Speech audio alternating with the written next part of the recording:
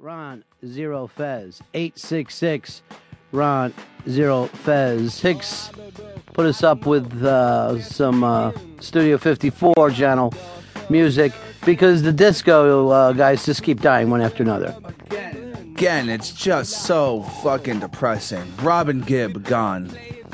You're depressed about it, are you? Oh, sure.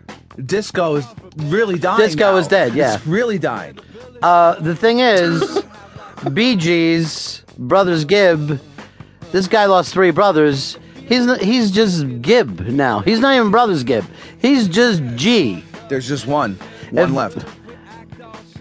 If he goes out on the road, he's got to go out as just G. And he can't harmonize. That's the fucking problem. Every song was harmony. Boom. You going to the G show tonight? Craziness there, though, huh? Barry, only one left. Well, at least he is a BG then. Barry Gibb. No, I said BG. The Bee Gees playing. Listen, the Bee Gees. Just hear Barry one dude. Gibb. Night fever, night fever. Everyone's just fucking all depressed. This isn't as good as I remembered it.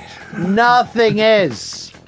What the fuck? But we are blowing it up on Studio 54 here, the Death Channel, they now call it. The Studio 54 channel. We opened that channel just in time for all these icons to die. Shit. That fucking thing's blowing up. Is it really?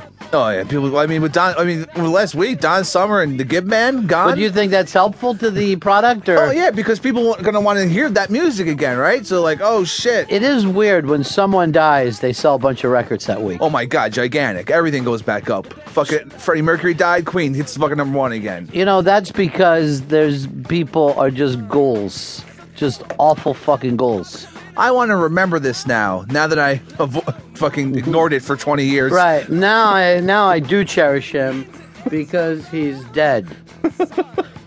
You know who I like? Dead people. I can't get enough of They're them. the best. They never disappoint me. They're always there. I'm going to go to a concert at the cemetery tonight and just fucking hang out.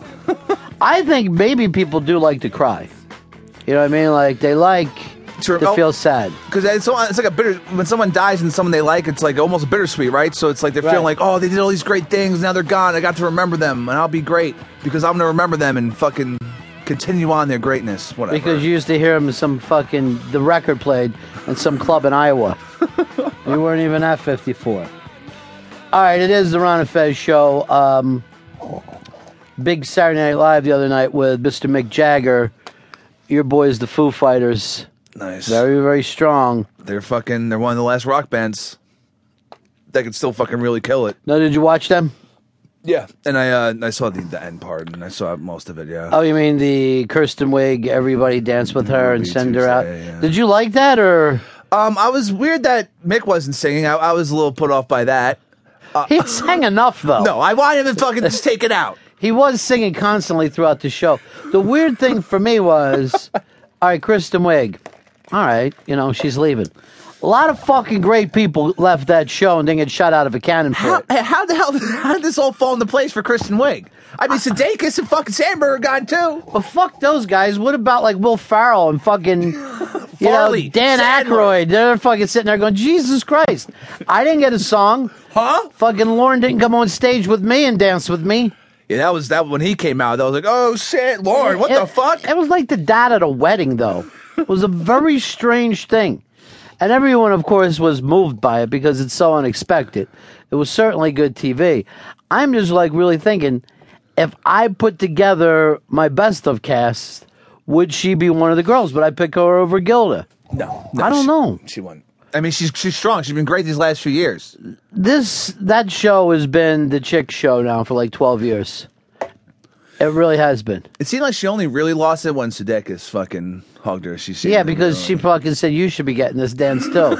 I think that there was an embarrassment there. Well, Sandberg almost showed her pussy to everyone. Yeah, but guess what, dude? That was fucking planned too. I don't think so. I think that was totally spur of the moment. There was also a spur of the moment in dress rehearsal.